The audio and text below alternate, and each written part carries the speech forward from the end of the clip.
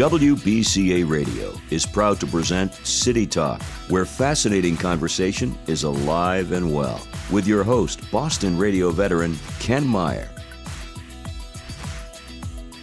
Well, anybody that knows me knows I love history, especially baseball history, and it's always a pleasure to talk with this young lady who I like to call the First Lady of the Red Sox, and she is the curator of the ball club, Miss Sarah Coffin.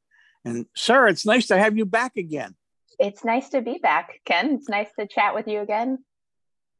All right. You had a very good year last year, and you and I and John Hamilton, whom I want you to talk about, did something that I think is rather unique and that our listeners should know about.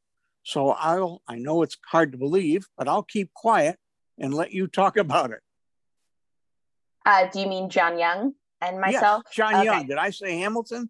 I meant John Young. All good. Oh, well. So I think you are referring to what we call the SAND network, which is the Sensory Ambulatory and Neurodiversity group at Fenway Park. And we are working to make the ballpark a more inclusive place for all, particularly those with disabilities, and making the game more accessible for folks of all ages, and all different types of abilities. Yep. But we had a rather interesting conference call one day. Yeah, we did. We had a panel of Major League Baseball alumni who played with disabilities. So we talked to Jim Eisenreich, who famously played for the Kansas City Royals, and I think the Minnesota Twins as well. Forgive me. And I think the Philadelphia Phillies too. Yep. And Jim played with Tourette's, and he didn't know at the beginning of his career that he had Tourette's syndrome, and he found out while he was playing, and discovered how to work within that during his playing days, and has since become, a huge advocate for that community as well. And we spoke with Curtis Pride, who was born profoundly deaf, and was a major league player for us, the New York Yankees, and a various other organizations, and now is the head of the baseball program at Gallaudet University in Washington, D.C. So he works with athletes who also are deaf and or have hearing impairments. So it's I believe it's the only university in the world that teaches all of its classes in ASL and English. Yeah, I think you're right. Yeah. Now, besides that, you are the Red Sox curator of the Red Sox Museum. Tell us a little about that. And I also know that you went on a grand tour, so to speak, to look at other museums in other ballparks. So A, what do we have? And B, what did you find in other ballparks that you would either add or not add to our museum and what they had? Yeah, so as many people know, Fenway is the oldest major league ballpark in continuous operation. We were built in 1912, Wrigley Field being the second oldest, built in 1914.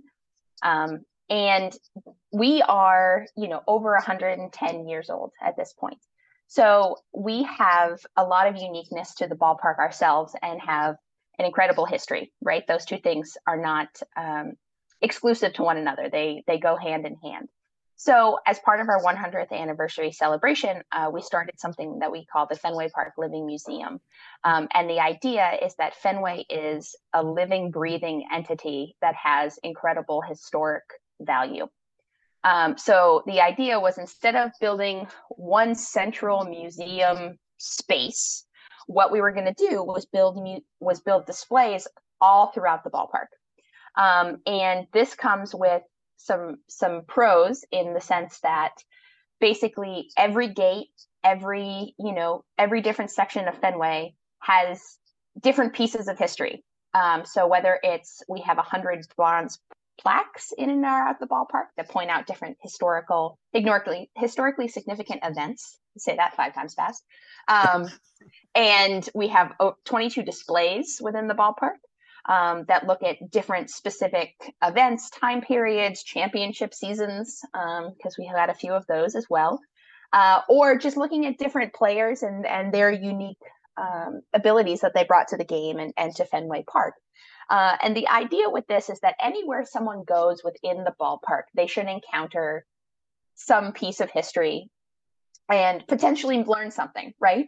When we go to Fenway Park, we don't think about it like we're going to a museum. You have a very different mindset when you walk into the Museum of Fine Arts than when you walk into Fenway Park.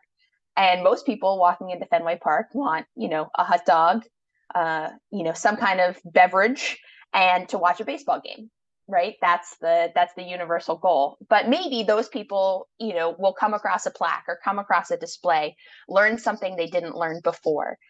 Perhaps they're there with a loved one or a friend, and they can start having conversations about different time periods, different events, different things that they may have witnessed. So if it's a grandparent and a grandchild talking about, the 1967 Impossible Dream Team, obviously the grandchild was not around for those, but maybe the grandparent was.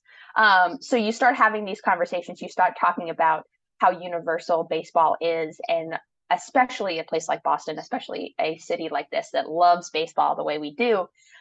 It's just an incredible privilege to work with this history and to also find new and unique ways to display the history in the ballpark. All right. I know one of the places you went was Cleveland. I've always liked Cleveland. I remember some of their great ball players like Chico Carrascal, Rocky Domenico Calavito.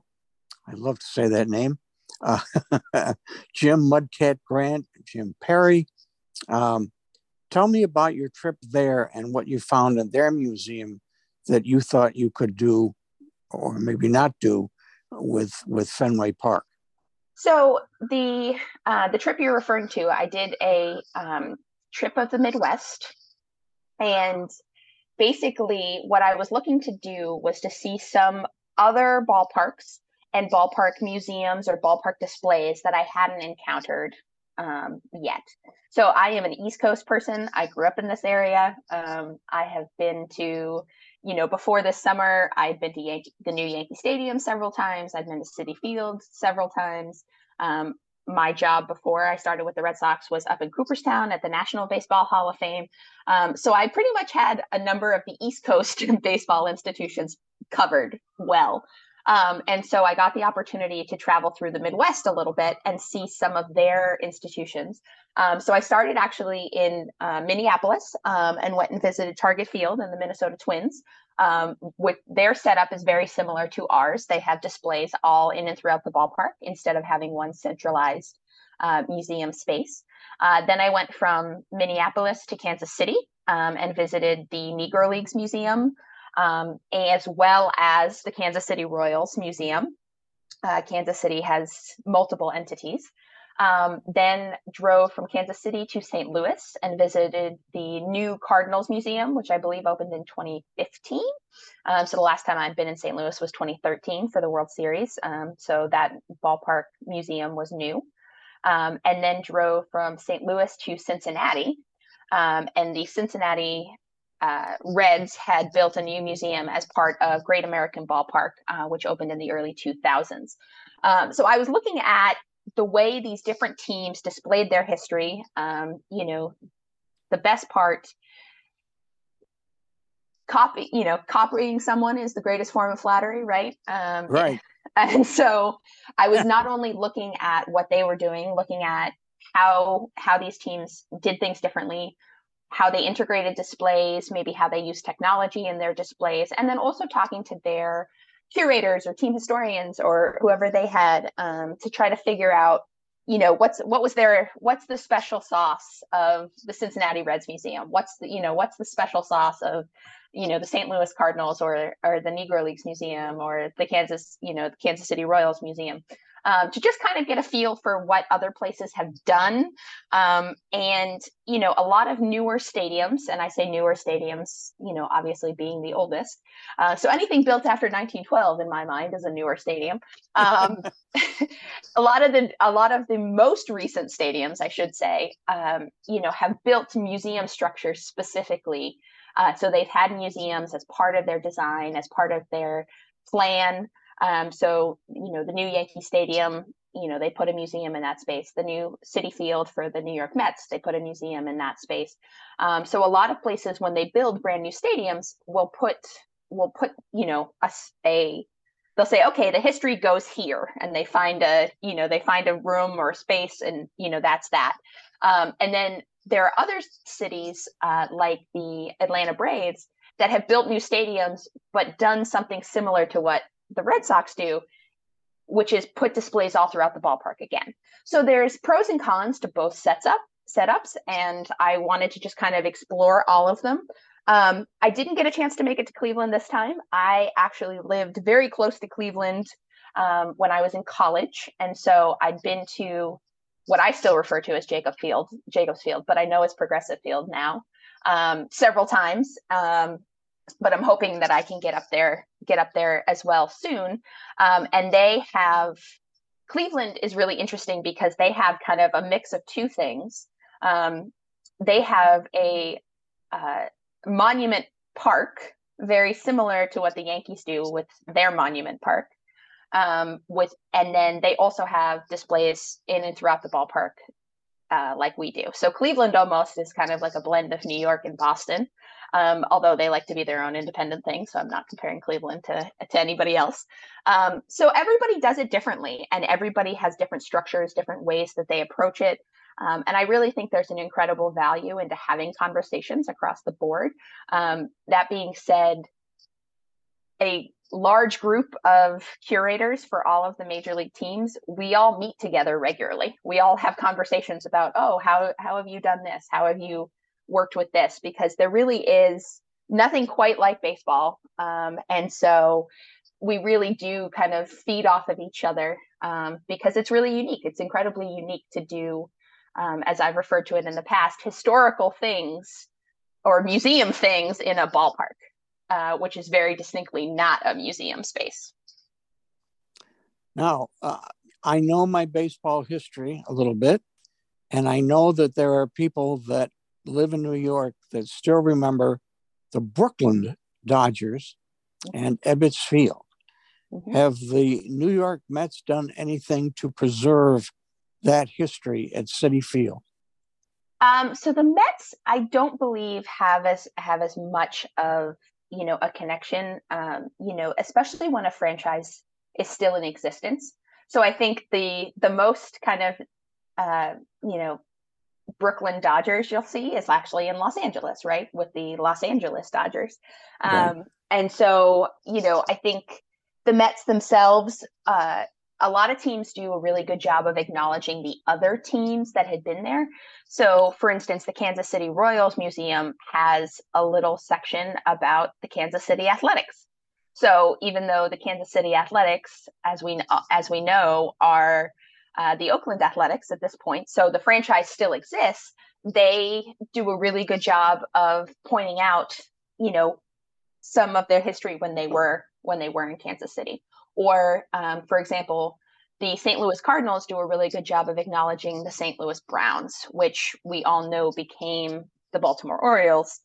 So it's technically the same franchise, but obviously had a very different identity when they were in St. Louis. So, and by that stretch, we also, we as Red Sox fans would acknowledge the Braves being the other baseball team that was here until the early 1950s.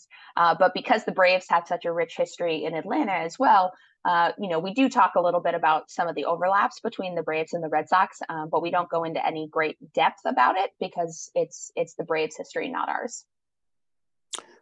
All right. I know one of the other things, and this is to me really fascinating, you wrote or are still writing something on the history of baseball in the 40s and 50s. So when you were doing this, what surprised you that you didn't know before you started it? Yeah. So what you're referring to, one of the displays that we have in the ballpark is what I affectionately refer to as Fenway in the 40s. And this idea came out of the fact that we used to have a display called Fenway in the 30s. And I figured, it's 10 years after the Fenway in the 30s display went in. It's time to update it to Fenway in the 40s. And the reason that we originally had Fenway in the 30s was because Fenway underwent a massive renovation between 1933 and 1934. And any baseball historians out there will remember this is also the same time that Tom Yawkey bought the team. And so he had his first opportunity to kind of have a mark on the stadium. And he did a couple of things that were incredibly key to the Fenway Park you see now. The biggest being he gave Fenway the footprint it has now. So Fenway had some outside fences and some borders to the field themselves, but they weren't permanent in the way we see now. So you had a fence where the Green Monster is now, but it was a wooden fence, and it wasn't as, kind of concrete as literally we see today. And so Fenway is incredibly unique because we take up one square city block. So we have incredibly unique dimensions. These are dimensions that you can't build again in Major League Baseball. If we tried to pick up Fenway and move it someplace else, I don't think Major League Baseball would allow us to build the same dimensions again. But it's part of what makes Fenway so unique. So in researching going into the 40s, I was looking at, okay, what were the major developments during this decade? What made baseball change greatly in Boston during this time? And a couple of things really jumped out. Obviously, the Boston Braves were still in Boston. So we were still a two-city team. We had a National League team and an American League team. And the Braves were playing over at Braves Field, which is now part of the Boston University campus.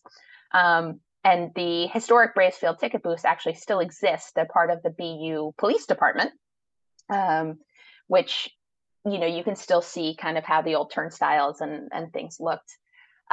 So that was a very unique experience to a fan in the 40s, was that, we'd always had two teams. The Braves were actually here before us. We were the newer of the two. And so some people were Braves fans, some people were Red Sox fans, some people went to both. And so one of the really unique things that happened in the 40s was the night baseball becoming a thing in Boston.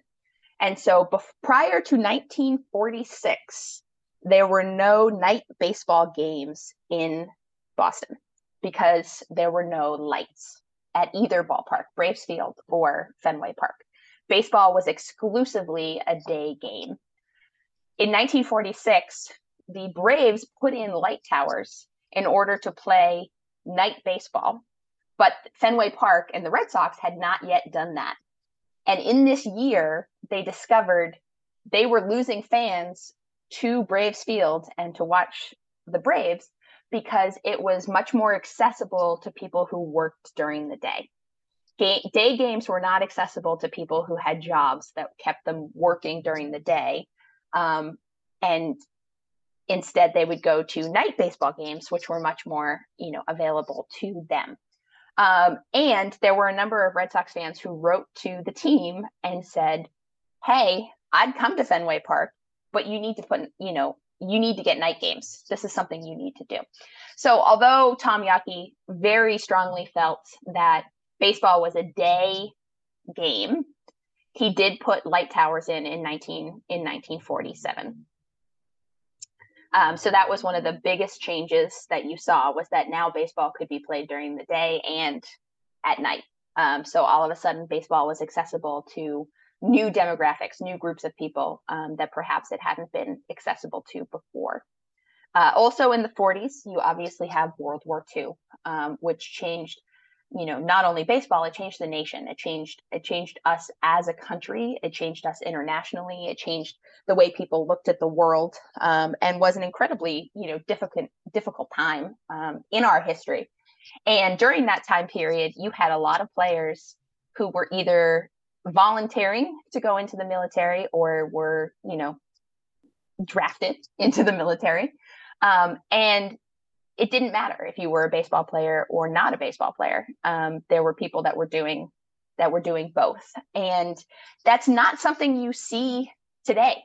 We are not in a period of time like World War II, where, the military, needs to be that big, to taking civilians into military work.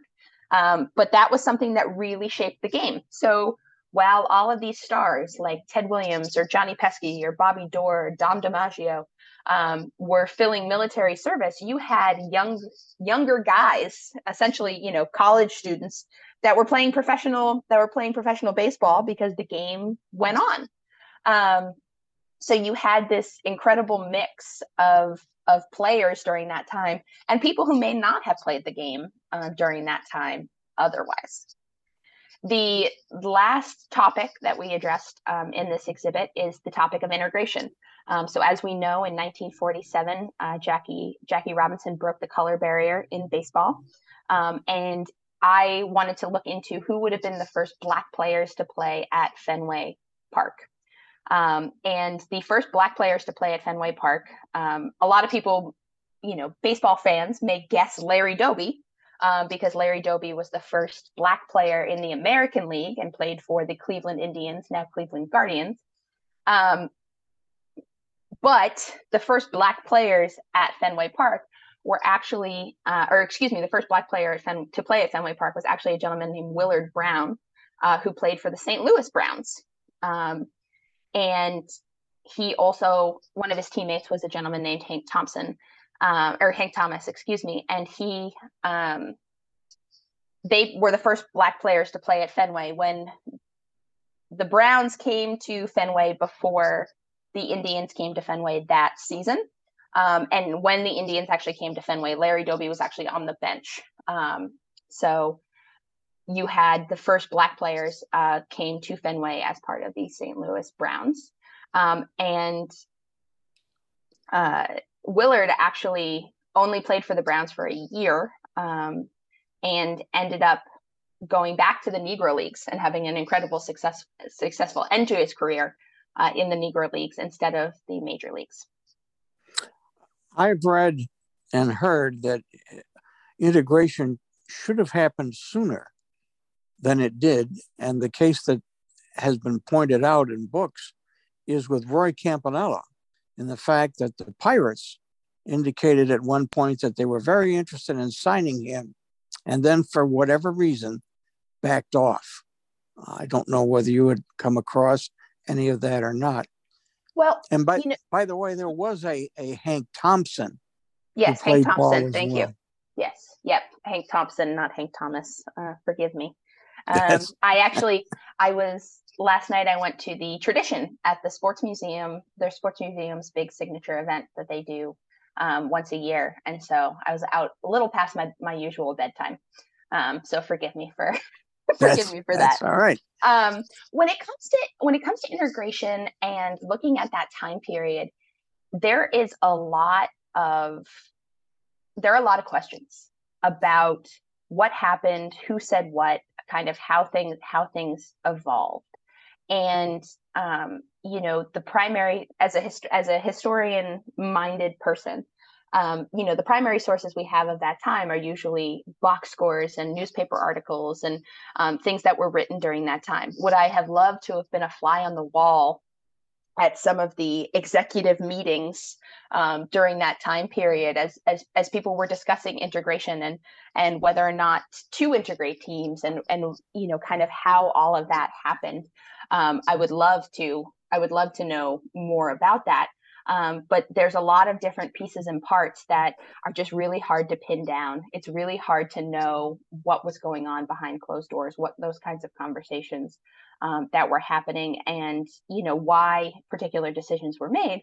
Although it's very clear that a number of decisions were made purely from a standpoint of, well, this is the way we've always done it, and we're not going to integrate because we don't need to, or we don't have to.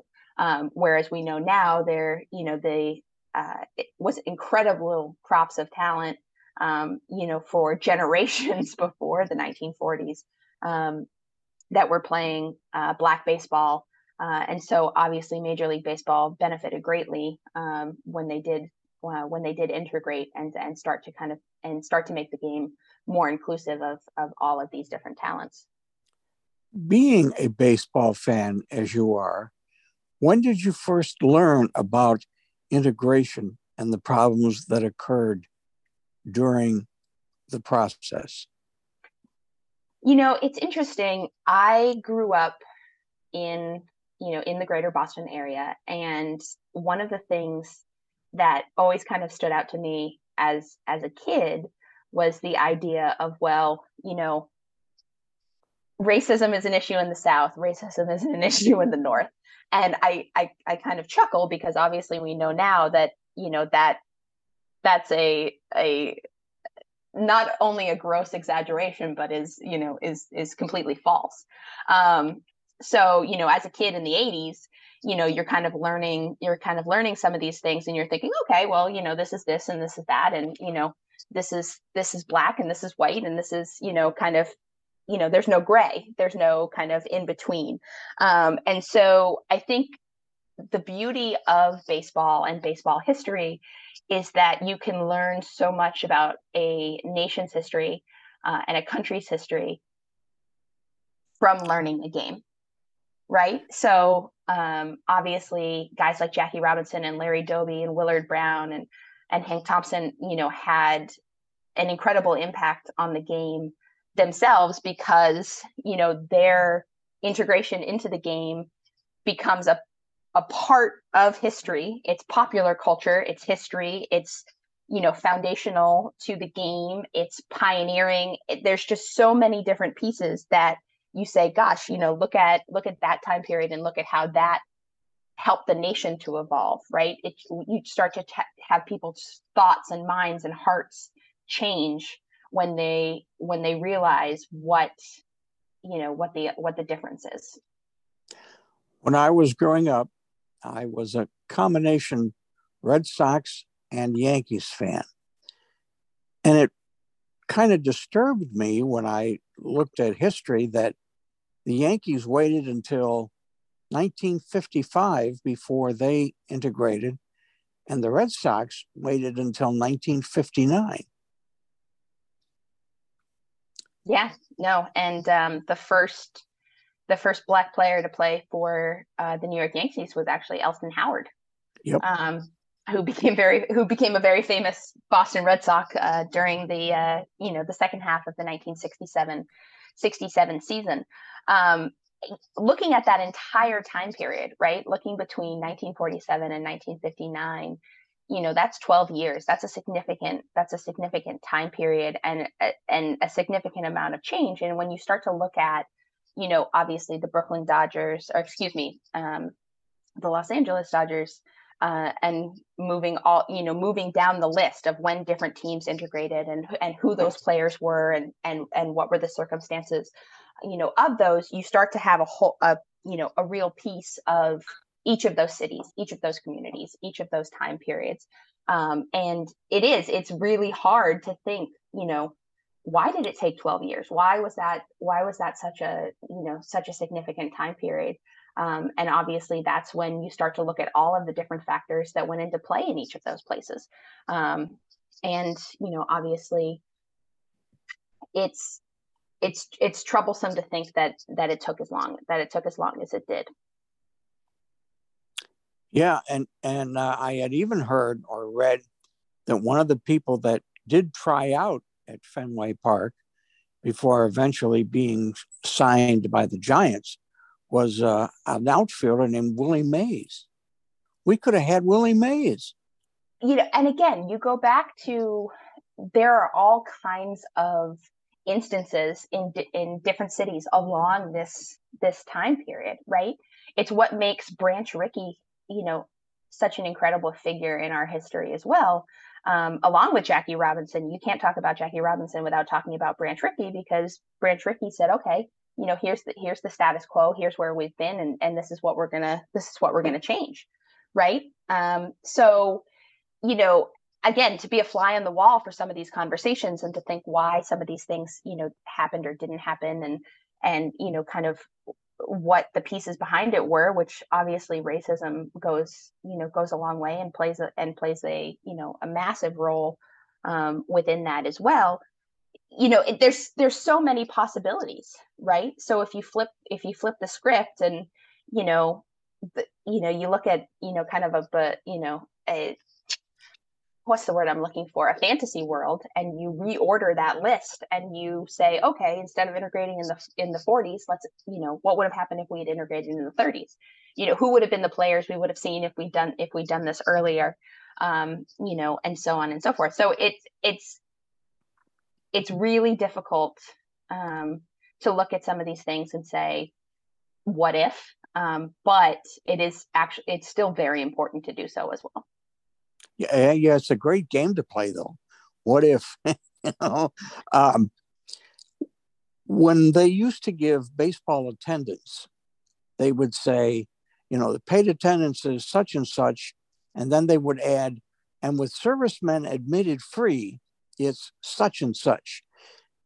They don't do that anymore, and the opportunity is there to be able to do it with all that has occurred in our country in the last several years. Do you know why? Is there any reason why they don't do that anymore? Yeah, you and I were talking about this off air. I think the difference really is two things: is context, and then also what they're announcing, right? So the Red Sox, one of the greatest pieces and greatest pillars of our foundation, the Red Sox Foundation and the organization, is obviously committed to giving back to the military and to those who have served our country so honorably. So between the the home base program and the run to home base program, or our Hats Off to Heroes program, there's so much that we do to honor these communities and these military professionals. So I think it really comes down to just not announcing it as much anymore, and also looking at the context, right? So if you're saying in the 1940s or 50s, when a much greater percentage of the American population was veterans after World War II, you had a much greater percentage of people within the ballpark who may have served as well. I heard an interview once with a gentleman that wrote a book on the history of the New York Yankees. And John Sterling, their broadcaster, said to him, "What surprised you when you wrote the book?" And he said, "When I examined the baseball all-star games, most of the ball players played the whole game. They weren't in it for an inning or two innings." What stuck with you or surprised you that you didn't think about before you got involved in this project, if anything? Oh gosh. I think my own baseball evolution, from being a Red Sox fan who grew up in this area, and the real peak of my interest in baseball started right when I was around 10, 11 years old. And so I'm going to date myself, but 10, 11 years old was 1998, 1999. So I started to really become more interested in the game during a time period when we're getting Pedro, when Nomar was unbelievably incredible and won 2 back-to-back batting championships. When you have, the All-Star game at Fenway Park, and my little kid brain didn't understand that the All-Star game doesn't come around that often. So watching it on TV, I was like, oh, of course it's at Fenway Park. Fenway Park is the center of the universe. So when I moved to Worcester, Ohio, and attended the College of Worcester, which is about 45 minutes southwest of Cleveland. And that was the first time I'd lived outside of New England, and got to know, obviously, a lot of Cleveland sports history.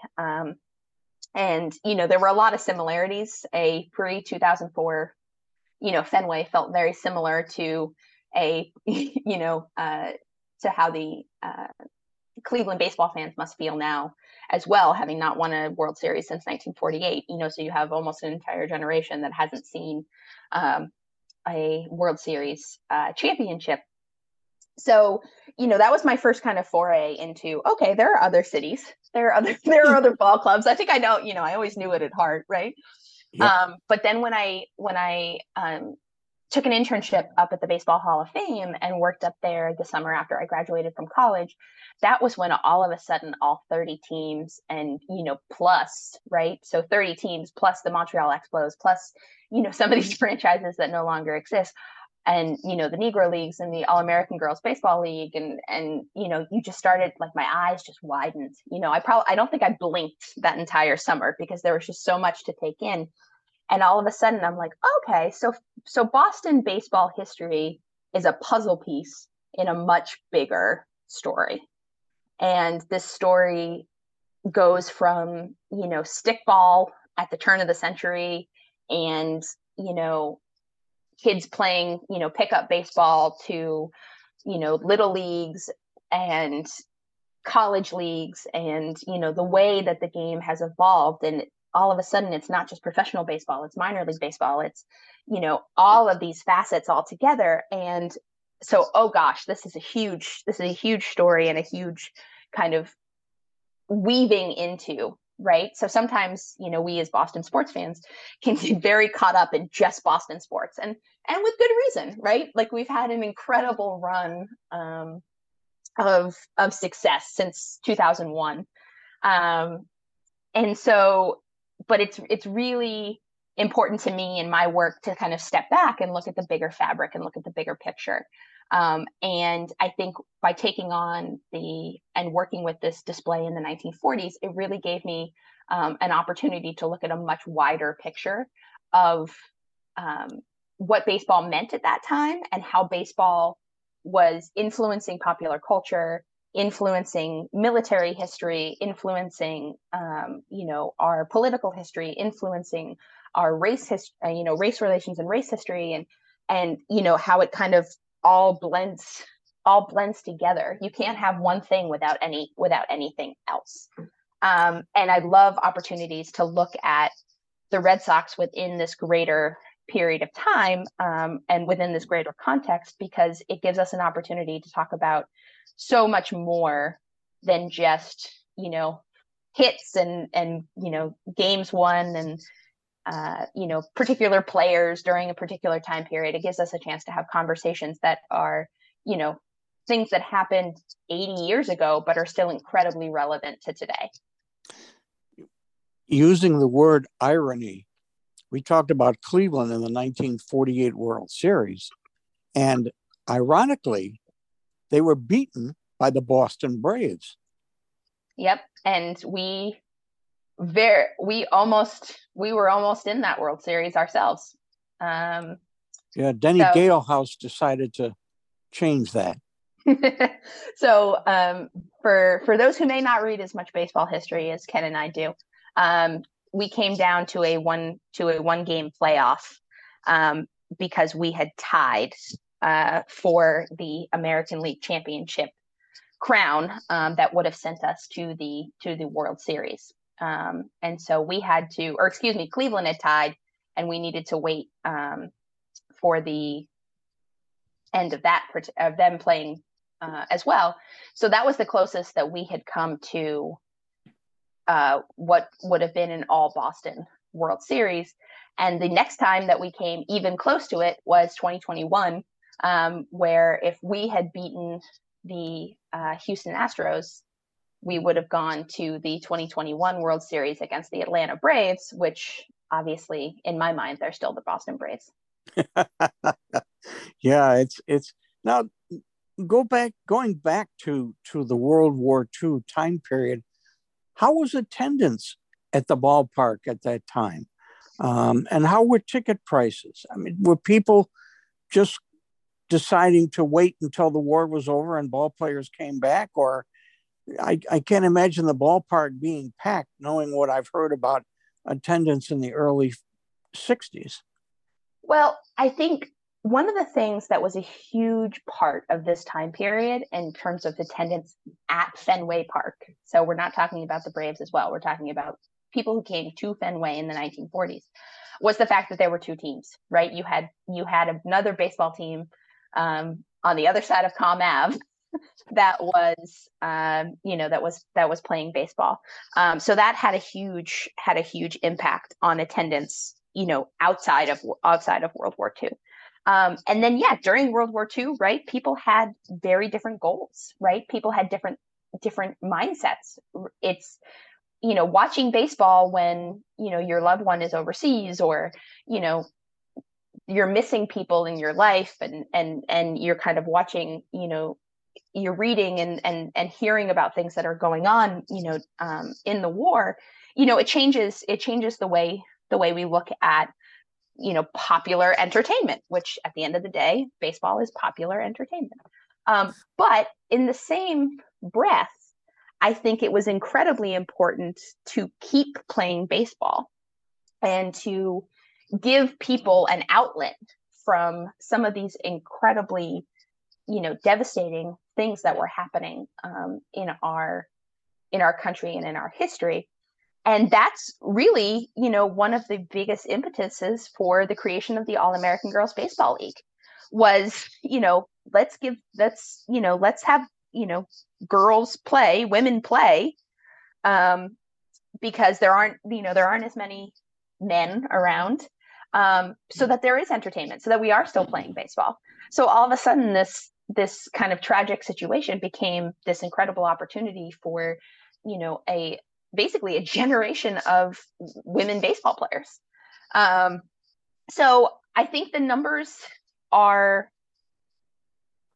it's important to look at things in a whole context. And, I could go back and look at specific attendance numbers in 1942 versus 1943, versus 1944.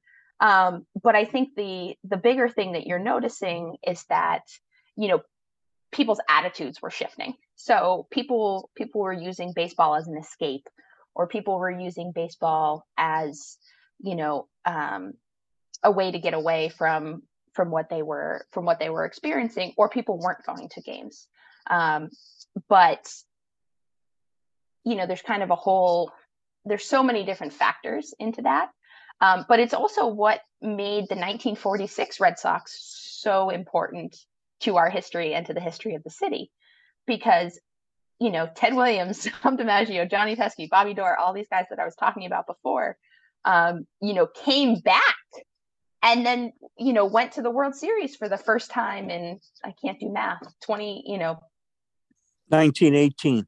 Yeah, well, they'd gone to the World Series for the first time since 1918.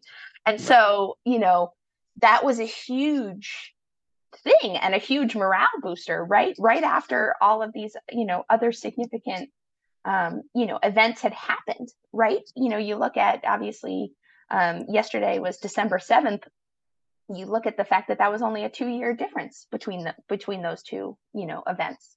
To have the end of one thing, or, the bombing of Pearl Harbor, and then, only a few years later, you're, out, how much had the country changed, right? And you're saying, okay, 1946 was this coming together of players again after having experienced, military, intense military service.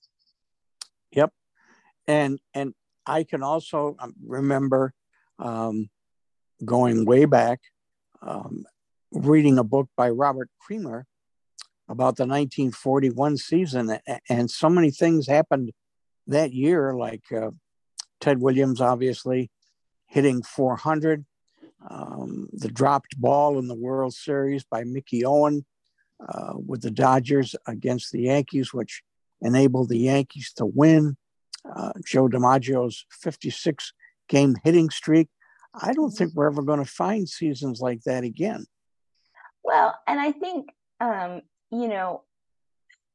hate to relate different historical time periods, because I feel like, the early 2000s is significantly different from the 1960s, or, the 1940s are significantly different. But, I think every generation has these moments in their history where they say, okay, there was things that were before this date and there were things that are after this date. So my generation, it's very much 9/11, right? So there was the world as we knew it before 9/11, and there's the world that we knew it after 9/11. And I think for an entire generation of baseball fans in the 40s, there was, before World War II and after World War II. And so the fact that the 1941 season would never happen again, well, that makes a lot of sense, because everything had to change, so, the war changed everything, and baseball, right? Of course, baseball. So you can't look at a 1941 time period and, compare it to 1951. And, it's just so difficult to kind of look at these two time periods, because you say, well, what was happening in between, and who were the players, and how did all these things go down? Everybody always talks about, oh, if Ted Williams hadn't observed in, World War II and Korea, think of what his numbers could have been, right? We're going back to our, what if, Yep.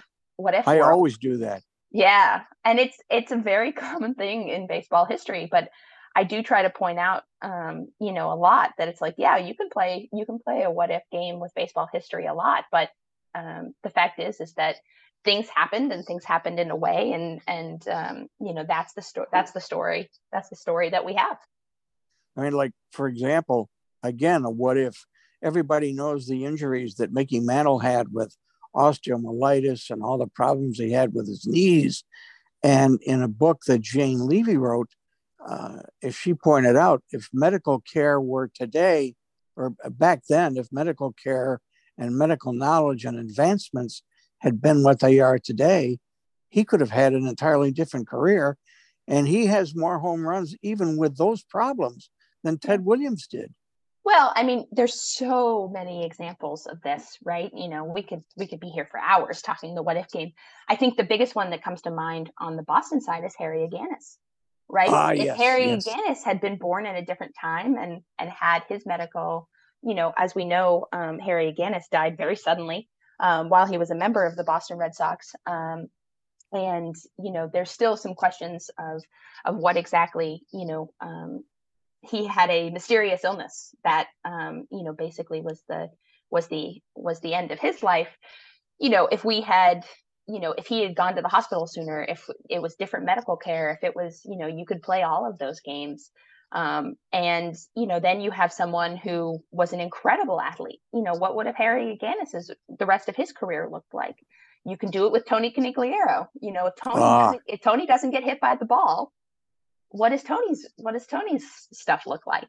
And but the fact of the matter is that those things did happen, and that is, that's the history.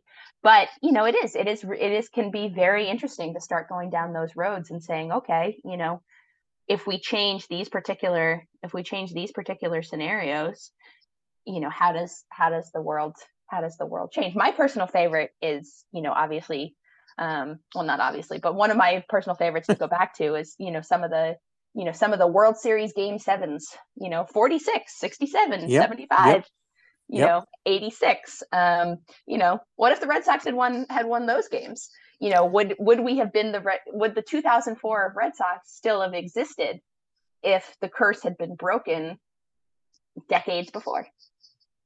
When I talked to Rico Petrocelli, thanks to you, one of the interesting questions I asked him was, do you think that the 75 Red Sox could have beaten the 67 Cardinals in a World Series?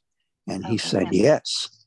That's a really interesting one, because you got Bob Gibson, and the 67 Cardinals are unbelievable, and obviously won the World Series, and but when you start to do those things, that's when you say, okay, I'm going to build a team, and Babe Ruth is our designated hitter, and Pedro Martinez is your pitcher, and Bobby Doerr is your second baseman, second baseman, and then you've got, let's put Jim Rice in the outfield, and Carl Yastrzemski and Ted Williams. It's like we can start playing those games, all of a sudden, it's like you've taken a little from column A, a little from column B. But what makes all of these players, and one of the things that I look at my job a lot and say is what makes all of these players so unique are the time periods that they played in, right? So Babe Ruth isn't Babe Ruth if somehow magically Babe Ruth was born in the 1960s, right? So, and what if we put Nomar Garcia Parra at the turn of the century, right? You look at it and you say these guys were products of their time and how they played and how the game had evolved and so on and so forth. It's mind-boggling if you start to kind of play these scenarios in your head. And I'm not a statistical analysis person. I'm not someone who I understand batting average and WAR and all of those good stats, and but I don't kind of live and breathe by them. I kind of look at things as more holistic and look at players as their whole careers and their whole beings, versus one stat or another. But the fact is that that becomes the problem when you start comparing stats, right? So if you're comparing dead ball era baseball to today's baseball, it's very, very different. Well, you were talking about the Braves. They're the only ball club in Major League history that have moved more than one time. I mean, they went from Boston to Milwaukee and then Milwaukee to Atlanta. Well, the Athletics moved twice. Oh, that's right. They did, from Kansas. You're right. From Philadelphia to Kansas City and then to Oakland. Yeah. They moved twice. Yeah, it's great, and there's a joke within my family that, one of the things that I'm most passionate about is the idea that, should teams be able to take their names with them, right? So I always laugh at the idea of, let's look at the LA Lakers. There are no lakes in Los Angeles. It's because it was Minnesota, which is the land of 10,000 lakes. Right. Or, the Utah Jazz. Right. That doesn't make as much sense as the New Orleans Jazz.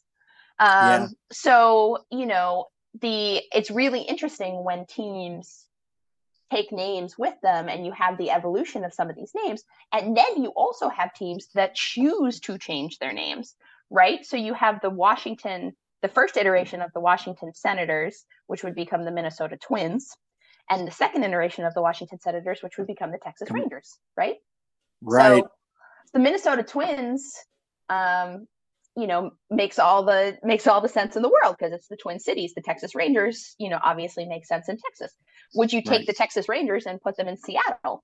It would not make nearly as much sense. But when you do that, all of a sudden when you change a franchise name, it becomes almost two different franchises, where in fact the history is the same, right? So, the Minnesota Twins fans look back, further than when they moved, which I believe was in 1961. But my best friend who's from Minnesota would totally kill me if I didn't know that off the top of my head. But so you look at that and you say, okay, well, do you honor the history before that, or do you stick with kind of, and there was definitely a feeling with a lot of these kind of expansion franchises that, nothing existed beforehand.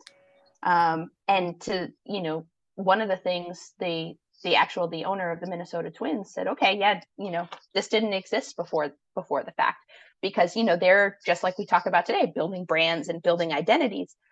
So I'm glad that the Red Sox have always been the Red Sox. We obviously had a short period of time where we were the Boston Americans, but we haven't been the Boston Americans since 1911.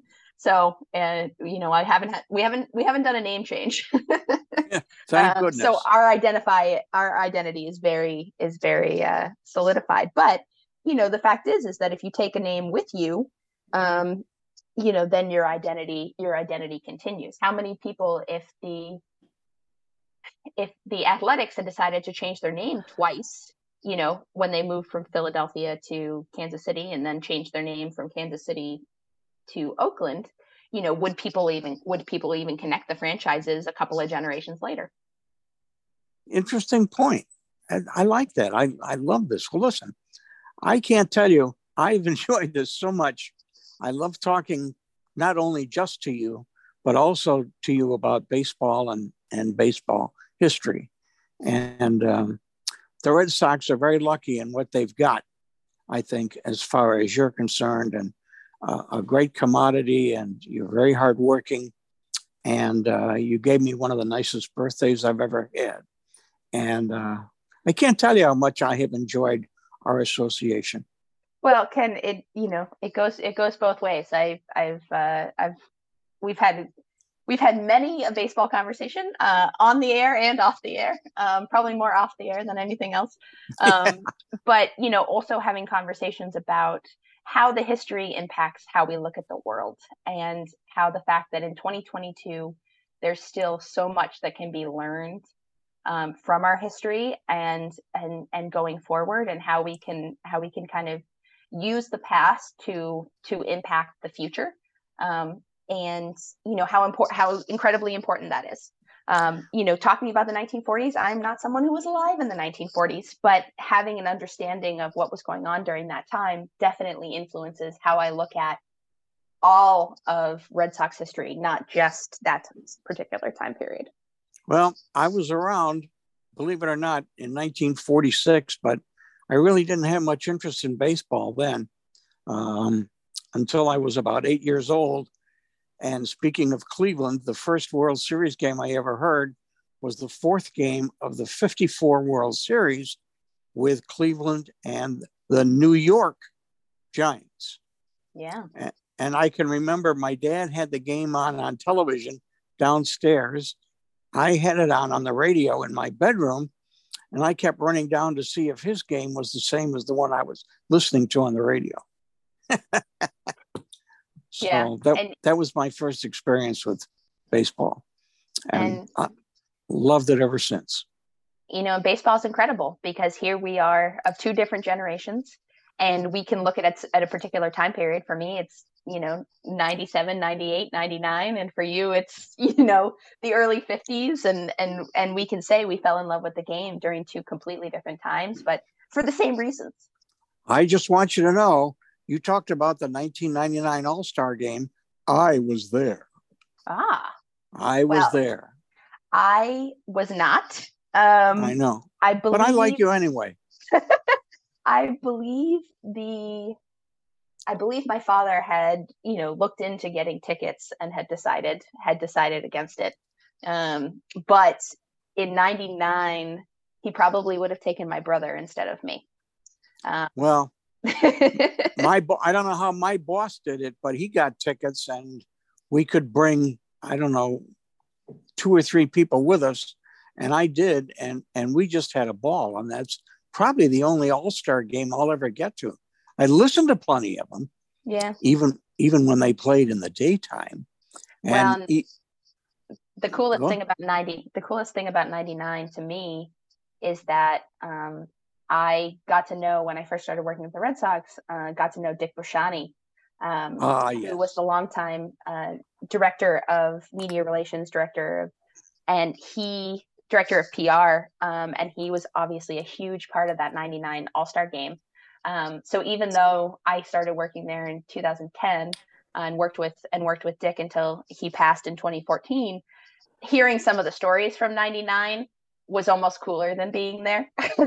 Because I got to hear about, how these things came to be, and see it through the eyes of someone who was incredibly passionate. So maybe we'll see an All-Star game again in Boston before too long. I hope so. And again, I can't thank you enough for everything that you have done with us. And I hope the situation continues. Can't wait for March 31st. Yeah, no, baseball, it's, the holiday season comes around, the new year, and then before you know it, it's pitchers and catchers and spring training, and we start anew. Well, listen, I hope you have a great Christmas and the start of a great new year. And hopefully we'll talk soon. And we'll see you next year. Sounds great, Ken. Thanks so much. All right. And that'll do it for another and very special edition of City Talk. Good night, everybody.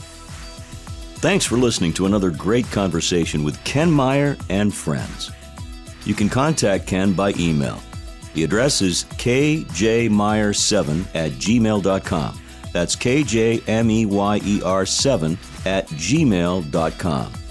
Tune in next time for more conversation with Ken Meyer on City Talk.